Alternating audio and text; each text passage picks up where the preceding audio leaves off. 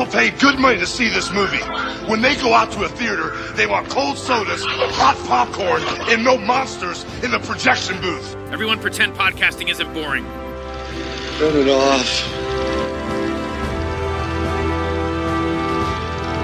Turn it off.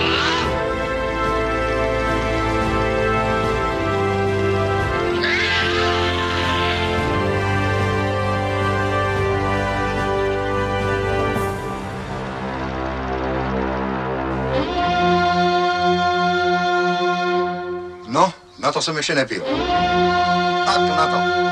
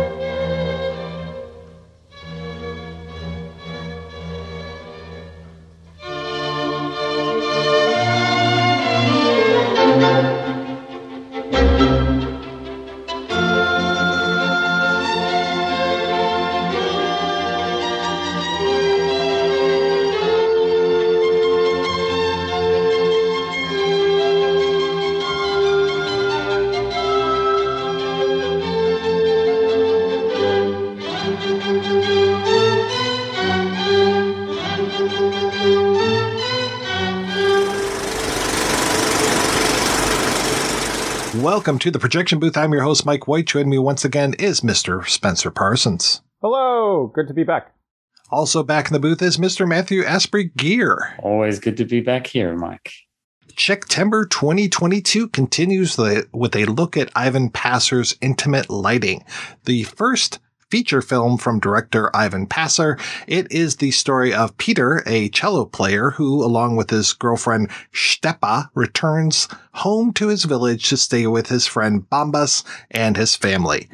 The film meanders a bit, showing us a slice of Bambas' life and allowing for several comic and poignant scenes. If there's anything to spoil in this movie, we're going to go ahead and do our darndest just to do that. So, Spencer, were you familiar with Intimate Lighting before we started discussing this episode? No.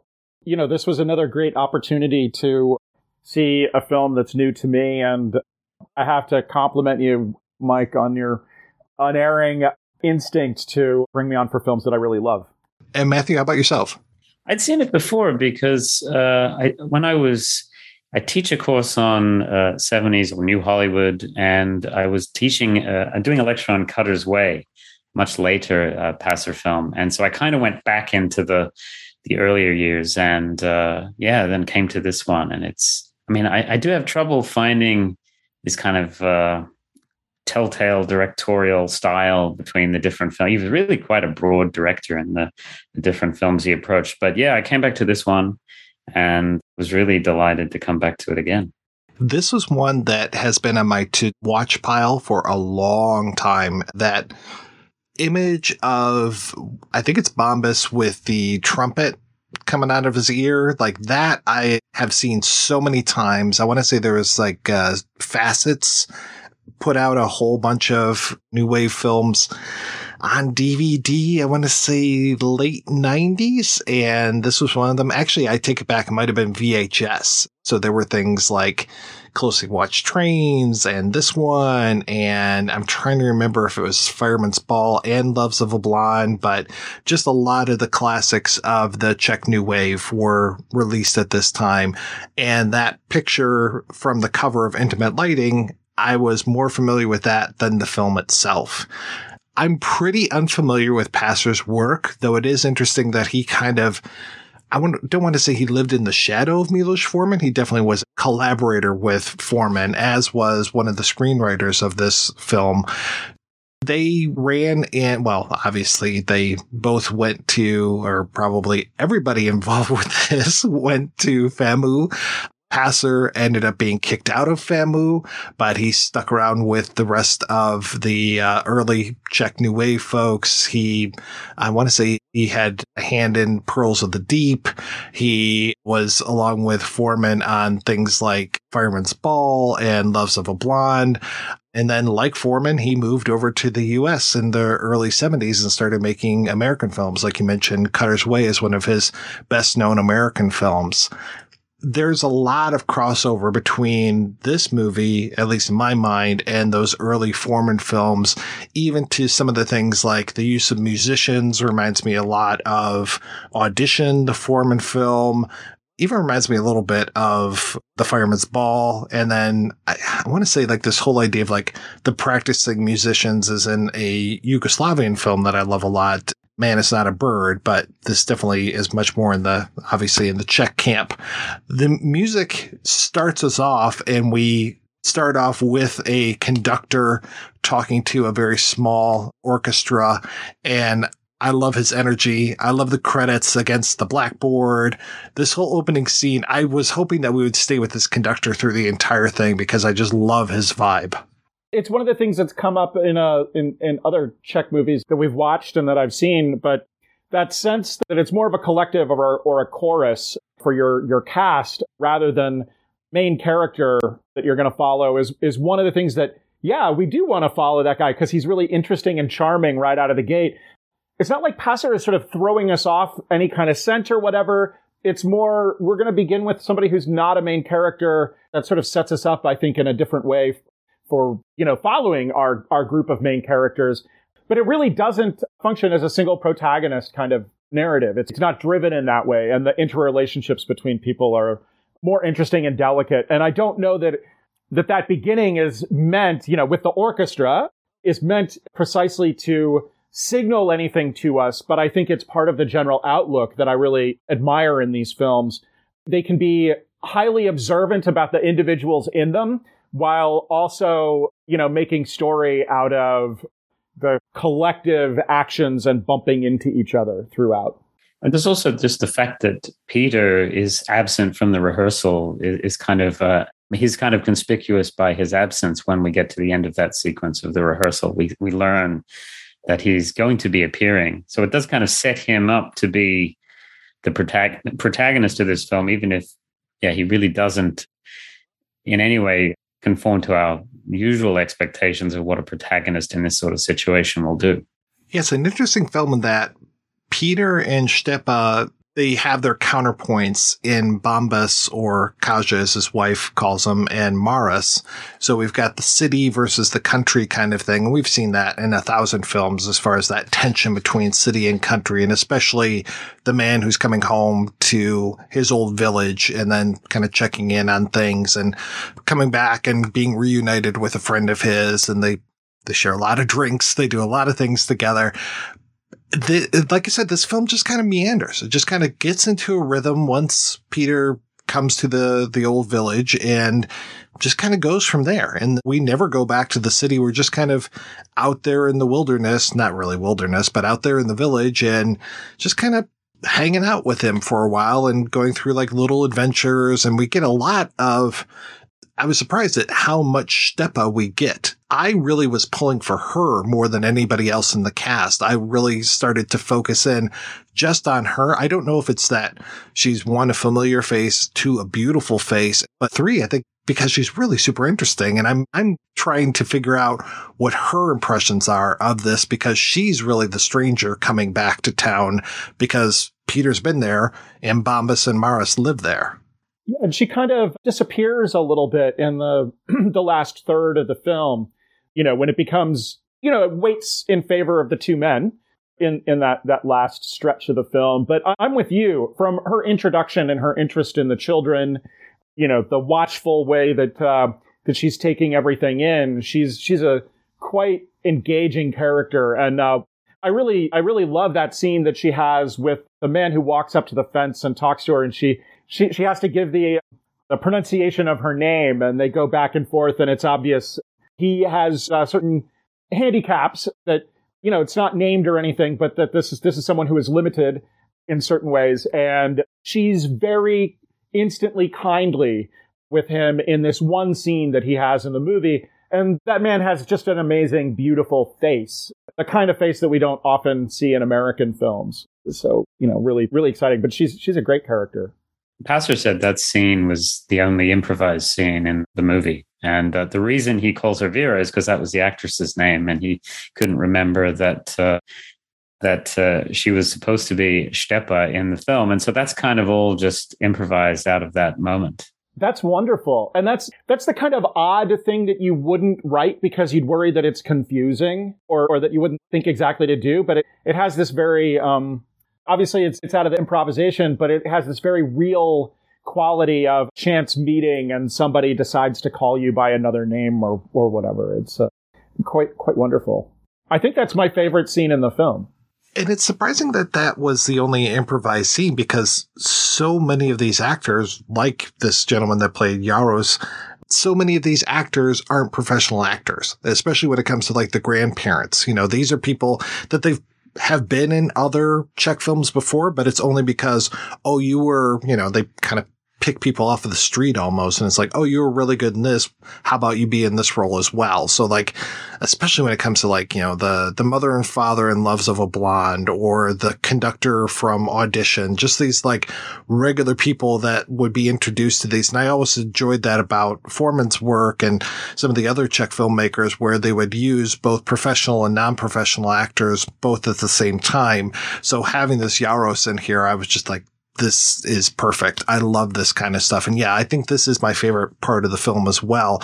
I love too that she's eating this apple. So I'm just like, am I supposed to be thinking about Eve here? Like, is she the temptress? But no, she's not. She seems pure as the driven snow. There's a lot of times where I'm like, she could be making fun of these folks. And there's even that wonderful scene at the dinner table where they're fighting about who gets the piece of chicken. And she starts to get the giggles. And then you just hear that roarous laughter of hers later on when she's just still laughing about the chicken. Yeah, it's not a film that pities its characters. It's such a warm-hearted film and so generous towards all of these characters with their foibles. And there is that cliche of the sophisticates from the city coming to this rural place and, kind of there being a big clash of sensibilities there. And it's actually incredibly warm-hearted towards all the characters and both the visitors and the people who live there. And that's one reason why this is so refreshing, I think. When there's no villains of this piece, I mean, there's no petty bureaucrat who's there to just ruin their day. There's no real thrust of this narrative as far as, you would think with the opening rehearsal that, we're all leading up to a big concert and that's going to be the end of the film. And all of these little characters that we've been introduced to throughout the movie would then show up at the end. And somehow, I don't know, the kids would start crying or whatever, just something that was going to lead us through this. But no, it's really just kind of a slice of life. It's a very naturalistic type of film. It's not without conflict entirely, but it's almost without traditional dramatic conflict that is kind of building and guiding the plot. It's the little conflicts between people in these exchanges, like over who's going to eat this piece of chicken and how that's going to work. Like, yes, that's a conflict, but this is not like a big plot conflict to carry us through the movie. And it's also a kind of conflict where the stakes are extremely low, but, just delightful to watch. Yeah, and I've watched this a few times, and it just kind of grabs you and carries you along. It's just like, here's this character, here's this scene. The second, third time I watched it, I started to notice more ironic cuts that they would do. Things like the whole thing in the garage with the chickens and how we see, and if folks are sensitive to animal death, there is the death of at least one chicken in this. But I love that ironic cut from the dead chicken to then, boom, we're at a funeral. And it's just like, wait, they're having a funeral for this chicken? No. And just the idea of the ritual in that this is one of the few places where they can play music at as well. And just the opportunities for these guys to be able to play their music, and that both of these main two male characters are musicians. And then they, it's kind of them bonding over the music I really liked. And the bit with the chicken is really interesting too, on the level of this kind of gentleness, because the sequence builds up as comedy to like, now all the chickens are coming. They're all over the car. And then the guy's going to drive out. And by ending that scene on the shot of the dying chicken, the way that it's shot, my heart goes out to that chicken, and very much the way that that rabbit sort of stretching into its death in Rules of the Game is such a heartbreaking kind of shot. This isn't quite there, but it is, the stakes suddenly for this chicken are very real. And then we get a later scene where they're going to eat a chicken, and I could not help but think, oh, this chicken killed in this car escapade earlier has ended up on the dinner table, after the funeral. But the movie is also filled with those kinds of edits. One of the things that really did strike me was that while we don't have a strong sort of plot goal or dramatic arc to conflict, we do have a sense that each scene kind of cuts to another on a kind of meaningful musical connection or a thematic kind of thing. There's almost always, the second time that I was watching it, I was sort of counting for it. There's almost always in a cut to another person or another sequence, some kind of wonderful little graphic or sound or thematic connection, like that death of the chicken to the funeral for nearly everyone throughout the film. It's like one of the things creates this balance between the kind of very everyday and low stakes quality and a kind of elevated poetry to what we're watching, to sort of find these like magical correspondences. And then also sets up a number of, that style, the way that it works, sets up a number of kind of interesting little gags, like particularly around the sequence where it seems, well, one scene after another is sort of built on the idea of hearing someone have sex in another room. And spoiler, that's not what's going on, but like the way in one case, the setup is you think that someone's having sex in another room and then it's revealed, and then in the other, we know that they're not having sex in the other room, but then we cut to characters who hear what's going on and they think that's what's happening. And this kind of magical correspondence really sets us up for these kind of sound and image gags throughout the film. Yeah, and sound, of course, is very important with having these characters be musicians, and then even adding in some things like, I don't know if that cat was meowing when she's holding up that kitten at the window and just like trying to distract Peter, just like, hey, look at this kitten I found, Probably wasn't meowing, but what you gonna do? I like that they're putting that in and just again capturing these kind of, it feels very real, feels very genuine. This whole thing of talking about beds, the whole thing of the old woman, the grandmother, just like pushing down on the mattress so much and all that, and just like, oh, look at this bed, it's pre-war and and just all of these things. I'm just like, I so believe all of these characters. And that shot you mentioned earlier where he's holding the horn up to his ear, that's accompanied on the soundtrack by another character off screen playing and then speaking as the shot moves over this field of wheat. And we're just watching that kind of ripple as this conversation goes on for a long time off screen. Really wonderful stuff like that throughout.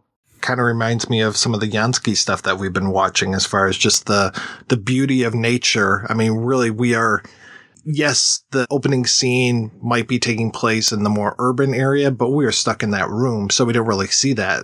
I would say this entire movie is really set in the pastoral. That idea of just making a film in the vicinity of a single house. I just love movies like that, especially where you just have a small group of characters and the film doesn't have to really expand beyond that setting to sort of play itself out.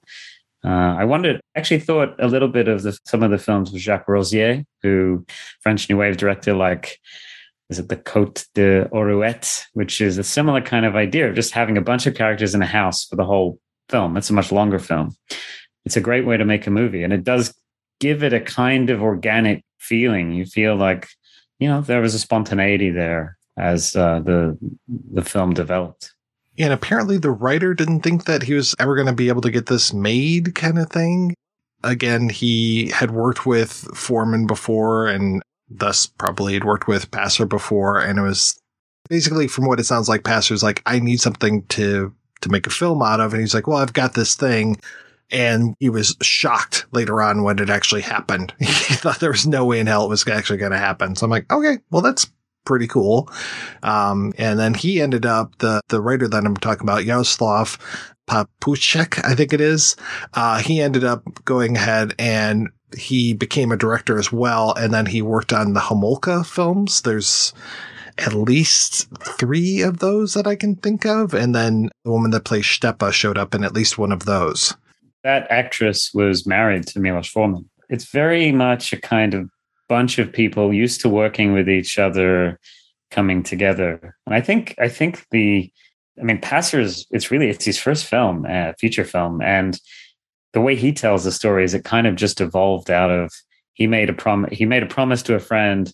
Okay, if you need to sell that script and need to put somebody's name on it as a potential director, I'll do it. But then it was not expected it would ever come to anything. And then suddenly he was a director. And sometimes that's the way it happens. Yeah. And it does have this feeling Passer talks about how, they're all on the payroll for whatever film institution they were working for. And there's a very relaxed kind of, it just feels like it's evolved. It doesn't feel like a rushed film shoot or anything. It's just sort of evolved out of that particular situation. It's amazing to me that he makes this in 65. The next feature he makes is 71, and he's making that in the US, and that's Born to Win with George Segal in it. How does this happen? And not only is he making it in the US, it's in English. And, this is not his native language. So it's pretty extraordinary how quickly both he and Foreman just managed to reestablish themselves in a completely different film industry and different culture. And so quickly if you've seen Born to Win, and I think the original title was supposed to be Born to Lose, it really does feel very American. It's about New York City. It just totally feels like he's tapped into that particular moment. It doesn't feel like the work of an outsider even. It's quite extraordinary, that transition they both made. Well, by way of contrast, I decided to watch Cutter's Way again this week because it's a really terrific movie and always a good excuse to watch it. And while there's not a ton you can look at that's, formally similar among these movies, they're very different in a lot of ways. And of course, that one's a heavily plotted film. One of the things that does come through in both is the kind of gentle hangout quality then applied to this noir plot with a murder and all kinds of things. But it's built around people hanging out, and even some scenes where the script will have a higher drama going on to the dialogue than is in the performances or in the music that's going through. And it's actually a kind of interesting trick that he pulls there, because it makes you, while there's this drama, it makes you fall in love with the people that are in these scenes. And some of them, of course, Cutter in Cutter's Way is a really awful kind of character. But for instance, in getting to know the other characters around, that kind of hangout quality and that sense of reducing that manifest kind of drama and making it a little bit more friendly, even as people do have kind of a higher conflict that's going on, was definitely something that I noticed across the films. And maybe that's something that I'm pulling out of it because I want to and watching them in close succession. But that was definitely the thing that I found that united them and made me, excited about this directorial style, that at once a movie like Cutter's Way is very American, but it also has this quality sort of imported from Czech cinema of being just a bit more collective and interested and hang out and kind of low key in the way that it's putting across its plot. I love Cutter's Way as well. And it's a film often spoken about as a sort of the end of that kind of 70s cinema aesthetic. It's released in 81, and it's kind of about the last days of a certain type of counterculture, and it's it does feel like a valedictorian type film, whereas Into That Lighting feels very much like the beginning of a film movement. So Passer is a really extraordinary figure who could kind of work in really different contexts, and it would all sort of still come together. But I agree, it's difficult to really nail a very distinct directorial style. But he clearly was great with actors, and including non-professional actors. Well, I'm curious if anybody's ever done this before, taken a look at fairy tale theater. I'm sure people have written about this before, but fairy tale theater back in the early 80s, such a rich vein of talent behind that show. I know Shelley Duvall was highly influential with that, producer of it, but the people that directed, the people that starred in those, each one of them is just amazing to see the amount of talent that was brought together for one retelling of a classic fairy tale. So good. And he directed the episode The Nightingale, which, if memory serves, that was freaking Mick Jagger in that. Bud Cort, Mako was in there. Barbara Hershey was in it, and I can't even remember who else, but that was just like this amazing cast that was in there, and him and, Passer directing it. And each one of those episodes was just a full package of star and directorial and writing power. That's interesting. I hadn't thought of that, but, Shelley Duvall deserves more credit for pioneering a mode of television that is now much more common. But in the 80s, even on cable, that was kind of a remarkable TV series for being able to call on such talent. Now we kind of take it for granted, but she was a real pioneer. If memory serves, she introduced every single episode.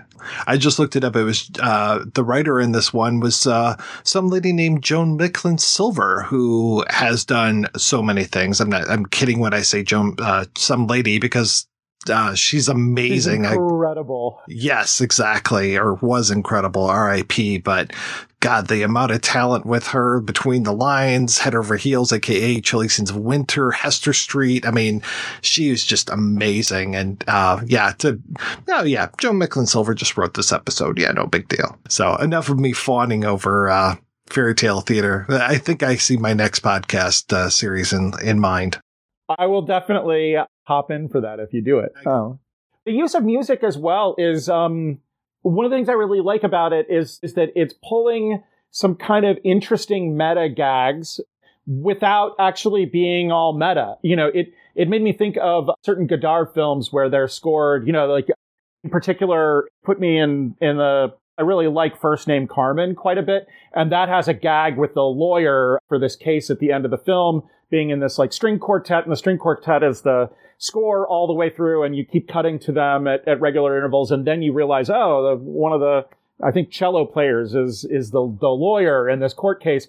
But that's this very tricksy kind of thing, which is very Godard, and I like it, and I'm, thinking of that film, not in any kind of bad way here, but Passer does something that's very gentle with the use of music throughout, and important beats that get set to diegetic music, like the sort of, I don't want to call it exactly a drinking contest, but a near sort of drinking contest between these two men as the music is playing, and they're talking about the music, and they sort of compare it to the alcohol they're drinking at one point, and that's one kind of thing. But then there's also that sense of the way that the practice and everything gets woven through it, and some sort of wonderful tricks drawing our attention to the kind of artifice, but also keeping it very grounded in the real. Meta doesn't have to mean that you're playing some kind of arch intellectual game. It's just a way of organizing this material to weave it all together. I think he made a great decision. And he talks about this. Passer makes a comment about he had to decide whether he was going to hire actors who would fake being musicians or musicians who would fake being actors, basically. And he decided to go with the latter, which it gives the film a quality, this sort of spontaneity of the music just arising from the scene. When you can't fake playing those instruments, it just wouldn't be the same movie. It is kind of the binding thread throughout so much of the film. This film, which doesn't, as we've said, have a really kind of strong narrative thread leading us through the movie. But the kind of the general pressing nature of, there is a rehearsal going on, they are going to be playing a concert eventually, sort of carries us through. And as I think it's such a clever idea not to actually include that concert at the end of the movie. Yes. Yeah. Kind of leave you hanging there. We're like I said, there isn't that big moment at the end and we just cut it off, or we cut it off with that amazing tableau, which is like a forced tableau. They're all left hanging as we're left hanging, which is kind of wonderful. Well, and that I think that he mentioned in one interview about how when he and Foreman were first getting started, they made this decision to go, I guess, in a little bit of a kind of neo-realistic direction and not cast trained actors, because their take on it was, we're really young, they won't listen to us, and they're corrupt. Like that, he's calling trained actors corrupt, which I found to be really interesting. But then through this movie, that choice to go with, musicians as actors instead of the opposite, I think it's really wonderful. And obviously there are cinematic traditions of, working with untrained actors before. But again, this is just like one of those reminders that there's something that when you get it right, that's so cinematic and puts the trained actors within a cast into a little bit of a different zone when they're working with untrained people, that really can have a wonderful alchemy to it, and certainly does in this film. Yeah, we talked a lot on the Loves of a Blonde commentary about having one of our favorite people, Spencer Vladimir Menzik, is there amongst these non-professional actors, and he's just kind of like pushing them in different directions and then also pulling and reacting to them, which is wonderful. I love to see the way that he just kind of improvises along with these other non-professional actors. And very much in the kind of the pastoral spirit of the film. The people and the landscapes and the house and everything are, artificial for making the film, but the whole approach brings everything together, very much makes it one. I noticed that our subtitles weren't as good as they could be, because there was fortunately another episode of the Golden 60s about passers, and they had clips from this in there. And it makes total sense. As I was watching that, they were playing clips from Intimate Lighting, and Bambas, when they first arrive, he goes to his bush and he's just like, would you like a gooseberry? And because in the version that I think we all watched, he's like, do you want a strawberry? And I was like, that doesn't look like a strawberry plant whatsoever. And then when I saw the translation of do you want a gooseberry, I was like, oh, that's a gooseberry bush. Yes. Okay. That makes a lot more sense. So I'm hoping in future there will be a better translated version of this, because if it's just something silly and stupid like that, who knows what else is different on this? I'd love to have a little bit better. Please do better next time. Yeah. Is that just not trusting that audience knows what gooseberries are? That's maybe. I mean, there are some interesting cultural things in here. The whole thing with the fish in the bathtub, because I remember in the cremator, they keep a carp in the bathtub that they're going to butcher for Christmas. And it was like, oh, well, that's really nice. And so I thought, you're talking about the chicken. And I was like, well, I think they were supposed to serve them fish, because they probably had that fish there for like a big celebration. The guests are here. We're going to serve them this fish. But then the chicken died. And that little snot-nosed kid. Yeah, the chicken died. And yeah, it was a crime of opportunity. So one of the things that I find interesting is it's gently done, but a kind of tension that's kept up between stuff that is very natural and everyday, and yet also allowing for some kind of fantastical and surreal touches. Obviously I mentioned before the horn up against his head while we're hearing a horn, that has a kind of surreal displacement to it. But especially in the latter part of the movie where they're getting drunk and they're creeping around the house, and there's the talk of, hearing women snore and all this kind of stuff.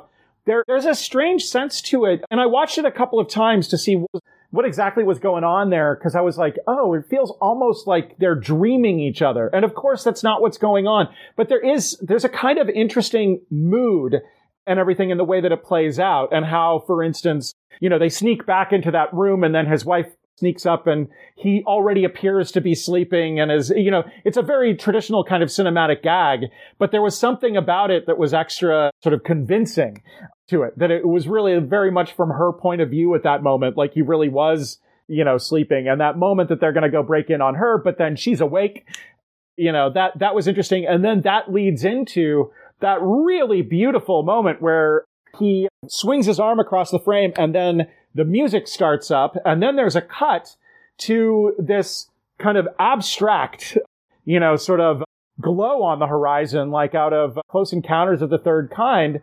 And it looks like I haven't been expecting exactly this kind of orchestra thing, but the way that I first read it was like, oh, is that light on the curtain that they're now like the performance and they're going to play, and this is like a bigger deal. And then of course it turns out just to be car lights coming over. But then additionally, the car lights light them up in a way that's, really heightened and kind of magical. And I know that it's, simple to shoot, simple to stage and make that kind of thing, not necessarily easy, but, it's a simple sort of trick. And even going up to that sort of final shot of that sequence where the car is sort of beautifully positioned in the garage with the chicken on top silhouetted so perfectly, just, dark and silhouetted against the background as he's arrived home. And there are in the cutting and then finally in that last act in some interesting, hard to describe ways that it's shot, that it really, really does go into a slightly dreamy kind of quality that I really, really admired. And I especially admired because I couldn't quite always see how the magic trick was done. It's easy for me to describe the dreaminess of that car coming over the hill. Okay, cool. But at that part where I almost had a different narrative going in my head when they're checking in on the wives and, kind of sneaking around the house, and there are those antlers on the wall, which again are natural, but again, kind of heightened things that, it sort of entered this dream space that felt different from the rest of the film there. It becomes completely unpredictable what's going to happen because, the convention is, okay, they have this drunken heart to heart and all of the displeasure that this guy feels stuck in this place is going to come out, and whatever, dark side of their relationship is going to come out. But that doesn't happen at all. They just get drunk and they seem to wander out looking for a bus. And then the next day they've got a hangover, and we don't really know how they wound up back home either. And the kind of hangover that, again, this is like one of those weird little, elements of artifice. He's got the hangover that he's got to wrap up his head. And then his wife has the toothache where she's wrapped up. So that little correspondence and then that little drink, at the end that gets stuck in everybody's glass as they're trying to, take their little shot is, these slightly heightened kind of things are really nice. I love how it's the grandmother who tells, because everybody's all pretty much given up on trying to drink this eggnog, I think it is. But then she's just like, no, you just got to have patience. And so then they follow her lead, and then we move away, and they're probably still standing there. What did you guys think of the scene where it was like a party going on inside? There was that, I would say florid, but it's black and white, this kind of drunken, little heavier set man, and they're cutting between him and then Stepa and Peter out in the car, and they're debating about the honking and how it means I love you, and she wants to do 3 flat things, kind of like Blue Velvet, and he's just like, no, it's like I love you rather than I love you. And then all that intercutting with what's going on inside of the building. I love that sequence. And that was another one with the kind of interesting sound correspondences that the car horn becomes an instrument in a way as there's a dance going on inside. Yeah, the whole I love you thing is very kind of so low stakes, but just this wonderful, playful kind of hanging out with the characters, as even characters that know each other seem to be getting to know each other better. That all the movie is, if you really wanted to summarize this plot, it's like a group of people all get to know each other better or get to know each other at all, over the course of the film. In an interview with Passer, he talks about casting, I think it's Karol Blaszczak as Bambas, and he reveals that the actor was dying of cancer at the time they made the film, and he died really soon after they finished making it. And he wasn't aware of the man's illness, but he felt in retrospect that some of the pathos of that character was kind of more explicable because of that reason, that he knew he was dying. So we better check that was I think it's Karol Blaszczak who played Bambas. Yeah, you're right about that. And it was another one of those characters or one of those actors that this is his only credited role. He and Peter, this is their only credited role. It's very interesting to go through this cast list and be like, one movie. And yeah, it's when you get to Vera where you get oh, yeah, she was in a ton of stuff. Which makes sense now that you remind me that she's Foreman's wife. So, and she's still going strong from what I can see. More power to her. Absolutely. Well, no, that is really interesting. And I don't want to make too much of, his imminent death, while the film was being made, but something there's something captured that's really beautiful where there's that moment in the beginning. Do you ever get angry? And there's a kind of laughter around it. And then the wife is like, oh, no, he doesn't. And then a couple of scenes later, we've got this little bit of anger or with a chicken around the car. And, in fact, the chicken ends up dead as a result of this moment of anger. And again, as we talked about a little bit earlier, this sense of getting to know one another. They have this meeting of the minds over a drink and music. It seems like it could go in some more kind of explosive direction, but I think, does a lot in just getting to know one another's, disappointments. And also, that they spend a lot of time going on about how the music or a person has balls, in a scene. And that, subtly there's a kind of sense of how does that bounce back on them? And none of it is like underlined. We don't have exclamation points behind any of it. We're not building up to like a huge conflict, but there is all this like wonderful under the surface simmering kind of conflict. And I think that like beat of thinking about his anger at the beginning is like one of the ways that we're just, looking for this like edge, in a very kind of friendly exchange between people. I was surprised there wasn't more conflict around one of the older guys looking at Stepa and just enjoying the way that she walks and probably watching her ass. I'm like, that's also a remarkable scene. It's this very masculine among these men and the older men. But yeah, you're right that there's this kind of sense of appreciation and pride that he has, that this older man is really appreciating, is really appreciating her rather than a kind of conflict between them. It's like one of the notes that also speaks to, this isn't a particularly horny movie, but there's a generosity to the horniness that is in the film. That I like, that sense of very easygoing sense of expressing sexual attraction and whatnot. And we kind of get this spread out among older and younger people and different shapes of people in the film in a way that I think is more common in the world not called the United States of America. We learn a lot about these characters in a very short amount of time, and I do really get a sense of this sort of history that they have and this family, and without it being, expositional in any great way, or there's not people telling lots of long anecdotes about the past, but you just get these little bits and pieces that allow you to really paint a picture of every individual in the movie. So, yeah. This also came up for me when rewatching Cutter's Way. I in the classroom now, I kind of have this mantra that I'm trying to get through to my students, which is that behavior is always better than backstory. And we've very much gotten into a mode of backstory being our way of understanding character. And it's not that backstory is bad. I'm not about like banishing all exposition and backstory. It's just really thinking about, like, in cinema, you are watching and taking in how people are behaving with one another in the moment. And that behavior in the moment tells you so much about where they're from and the kind of subtlety and subtext of what's going on. And right out of the gate, for instance, the first couple of scenes in Cutter's Way, we're really given these like roundabout ways of understanding the characters that are, as written. And then, Passer is bringing out these performances and behavior with people that like really deepens every one of those exchanges. It tell you only a little bit. The exchange of dialogue tells you a little bit, and then the behavior around it tells you more. And this is a very, very behavior-oriented movie and a very behavior-oriented kind of cinema that's really exciting.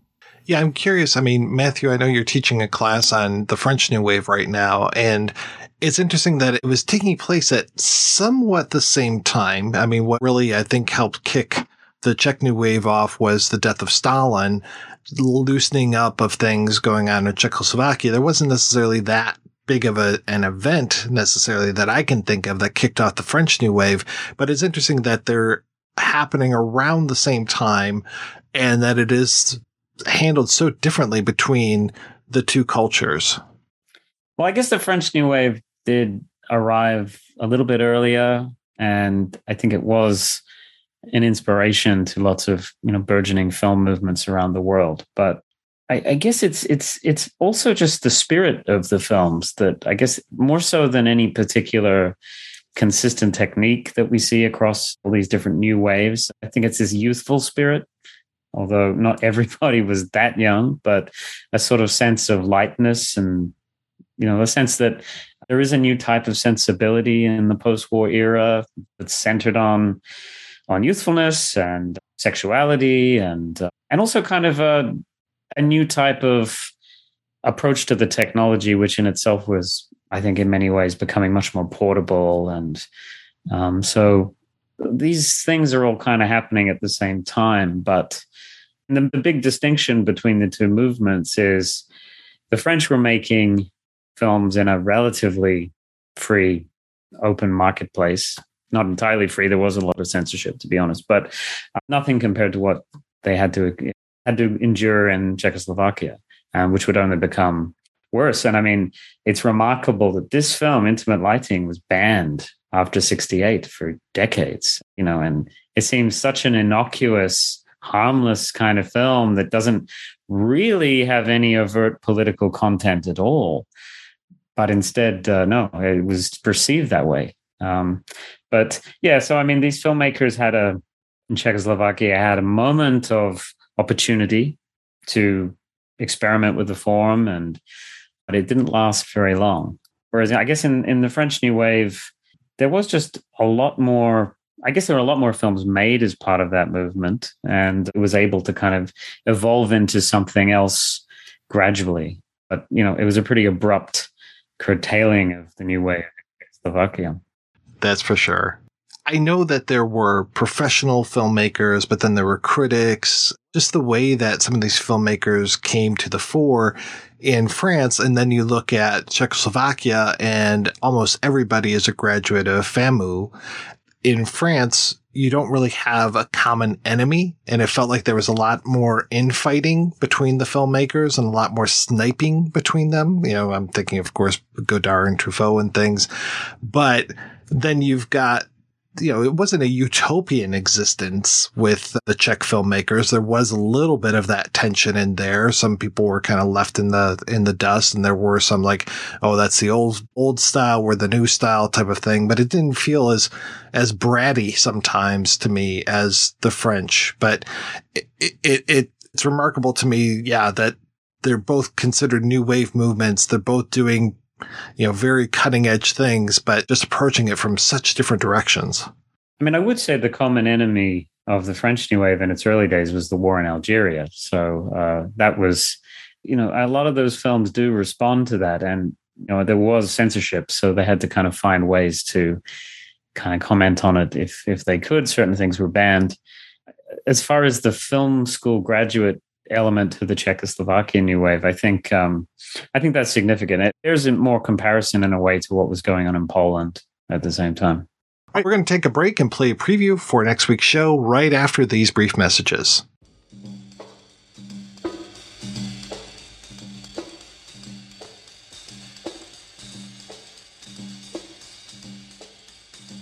This is Mr. Kirker, our new boss at the office. This is our assistant manager, Miss Winter.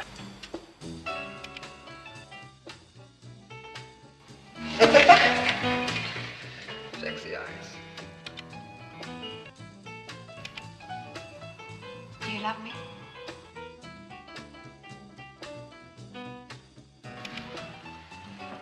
But I haven't done anything like this before. Don't worry, it's easier than adultery. Oh, that's done it. Tea. How did the tea get in those bottles? Come now. Tell me everything. Have you been saying anything to him? What if I did? I don't know what you feel. Eleanor, I love you.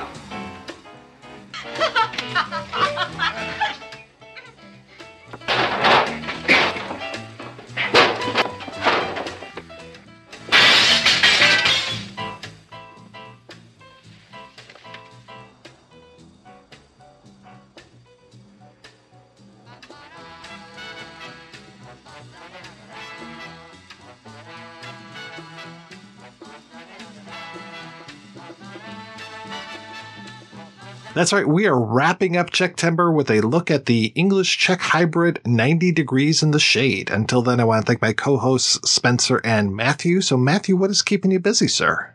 Well, I just finished up working on a commentary that's going to be part of a big Walter Hill Blu-ray box set from Imprint. I did the commentary on The Driver, and I'm teaching a course right now on the French New Wave, as you said. So that's what's going on for me. Any more work on your Wells scholarship? Because you've done a ton around that. There's always a handful of different Wells-related research papers, articles that I want to get to. So I will be getting to some eventually.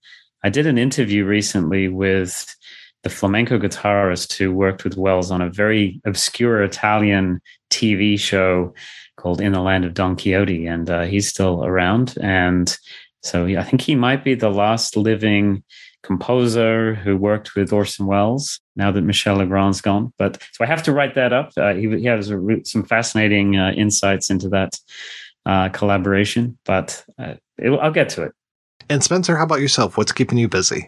Well, school is starting in again very soon, so that's going to be very busy, and I'm finishing a feature, so that's also very busy, and that'll keep me going at least through the end of the year. Fantastic. I can't wait to see it, because I know you've been talking about this for a while. You had all the COVID delays. Yeah, there were COVID delays and, life delays and all kinds of things. Yeah, so be a long time in gestation, but hopefully all of that, both the good and the bad reasons to slow down, will result in a better movie. So thank you so much, guys, for being on the show. Thanks to everybody for listening. If you want to hear more of me shooting off my mouth, check out some of the other podcasts that I'm working on, like The Shabby Detective, Dreams for Sale, The Life and Times of Captain Barney Miller, Rankin on Bass, and just started another one called Podcast of Power, which is, luckily, thank goodness, it's kind of a short run thing, or it'll be running for 5 years, but it's only 8 episodes at a time because we're talking about Lord of the Rings, Rings of Power. So something actually contemporary, though set thousands of years in the past. They are all available where finer podcasts can be found. Thanks especially to our Patreon community. If you want to join the community, visit patreon.com/projection booth. Every donation we get helps the projection booth take over the world.